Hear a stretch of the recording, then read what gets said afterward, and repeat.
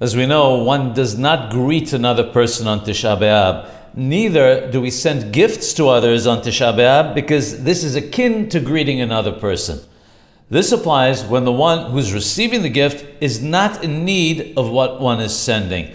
When it comes to sending to a poor person, however, and especially a Torah scholar who is in need, not only is it not forbidden, but it's actually a muswa.